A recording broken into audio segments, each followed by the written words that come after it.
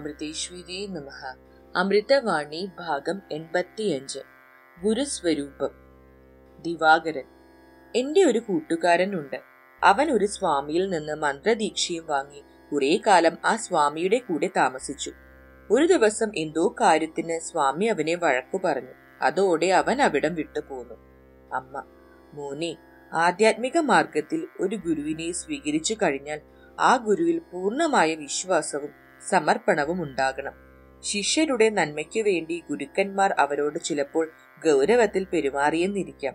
എന്നാൽ അതുകൊണ്ട് ശിഷ്യർ ഗുരുവിന്റെ തെറ്റു കാണുവാൻ പാടില്ല. ഗുരുക്കന്മാർ ബന്ധമില്ലാതെയാണ് ഗൗരവം കാണിക്കുന്നത്. ഒരു കുഞ്ഞ് തീയിൽ കൈവയ്ക്കാൻ തുടങ്ങുമ്പോൾ അതിൽ നിന്ന് പിന്തിരിപ്പിക്കാൻ അമ്മ ചിലപ്പോൾ കുട്ടിയെ അടിച്ചുവെന്നിരിക്കും. വിദ്വേഷം കൊണ്ടാണോ അമ്മ കുട്ടിയെ അടിക്കുന്നത്? ഒരിക്കലുമല്ല. കുട്ടിയെ ആപത്തിൽ നിന്ന് രക്ഷിക്കുവാൻ വേണ്ടി മാത്രമാണ്. ഗുരു ഏതെങ്കിലും തരത്തിൽ ശാസിച്ചിട്ടുണ്ടെങ്കിൽ അത് തന്റെ ഗുണത്തിനു വേണ്ടിയാണെന്ന് ആ മോൻ കരുതണമായിരുന്നു. ദിവാകരൻ. ഗുരുവിന്റെ പ്രവൃത്തികൾ പലതും അനുകരിക്കാൻ തനിക്ക് പറ്റില്ലെന്ന് കണ്ടിട്ടാണ് വിട്ടുപോകുന്നതെന്നാണ് അവൻ പറഞ്ഞത്. അമ്മ: ഗുരുവിന്റെ എല്ലാ പ്രവൃത്തികളെയും ശിഷ്യർ അനുകരിക്കാൻ പാടില്ല. അത് അവരുടെ വളർച്ചയ്ക്ക് തടസ്സമായി തീരും. ഗുരുവിനെ പൂർണ്ണമായും അനുകരിക്കാൻ ആർക്കും കഴിയുകയുമില്ല.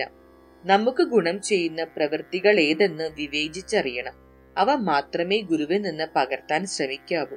ഗുരു അങ്ങനെ ചെയ്തല്ലോ, പിന്നെ എന്തുകൊണ്ട് എനിക്കും അങ്ങനെ ആയിക്കൂടാ? ഇങ്ങനെ ഒരിക്കലും ചിന്തിക്കാൻ പാടില്ല. പൂർണ്ണതയെ പ്രാപിച്ച മഹാത്മാക്കൾക്ക് കെട്ടുപാടുകളില്ല. തപസ്വികളായ മഹാത്മാക്കൾ ആനയെ പോലും തളയ്ക്കാൻ പോന്ന വൻ വൃക്ഷങ്ങൾ പോലെയാണ്. വൃക്ഷങ്ങൾക്ക് വേലികെട്ട് ആവശ്യമില്ല. എന്നാൽ നമ്മളൊക്കെ ചെറു തൈകൾ പോലെയാണ്.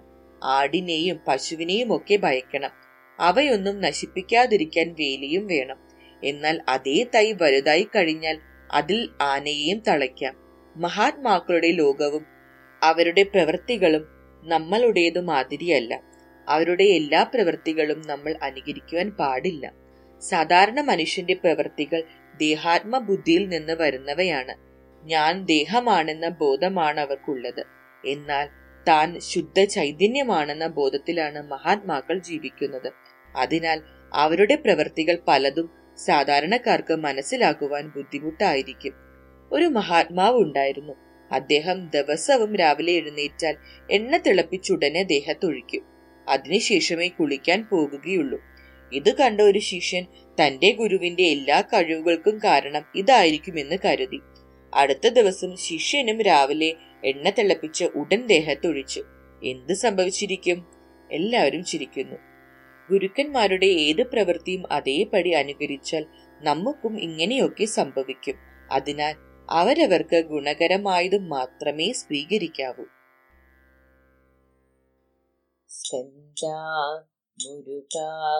വരുവായി ശാന്തി തരവേ அருள்வாயே கனவெல்ல வாழ்வென்று சொல்வாயே கடை தீடும் ஒரு பாதை அருள்வாயே ஸ்கந்தா முருகா வருவாயே சாந்தி தரவே அருள்வாயே கணமேனும் வாராயின் தேவமே கண்ணார கண்டார் போதுமே கணமேனும் வாராயின் தேவமே கண்ணார கண்டார்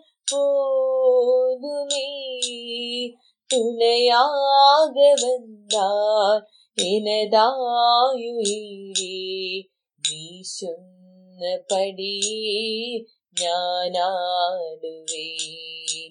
ஸ்கந்தா முருகா வருவாயே சாந்தி தரவே அருள்வாயே இந்தின் மனமுன்னை தேடுதே உந்தன் மகிமை பாடுதே இந்தின் மனமுன்னை தேடுதே, உந்தன் மகிமை பாடுதே.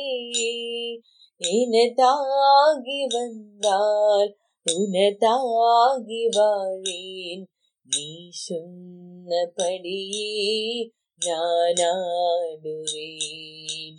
ஸ்கந்தா முருகா வருவாயே, சாந்தி தரவே நருள்வாயே, சாந்தி தரவே நருள்வாயே, சாந்தி தரவே நருள்வாயே. ஓம் அமிர்தேஸ்வரே நமஹ.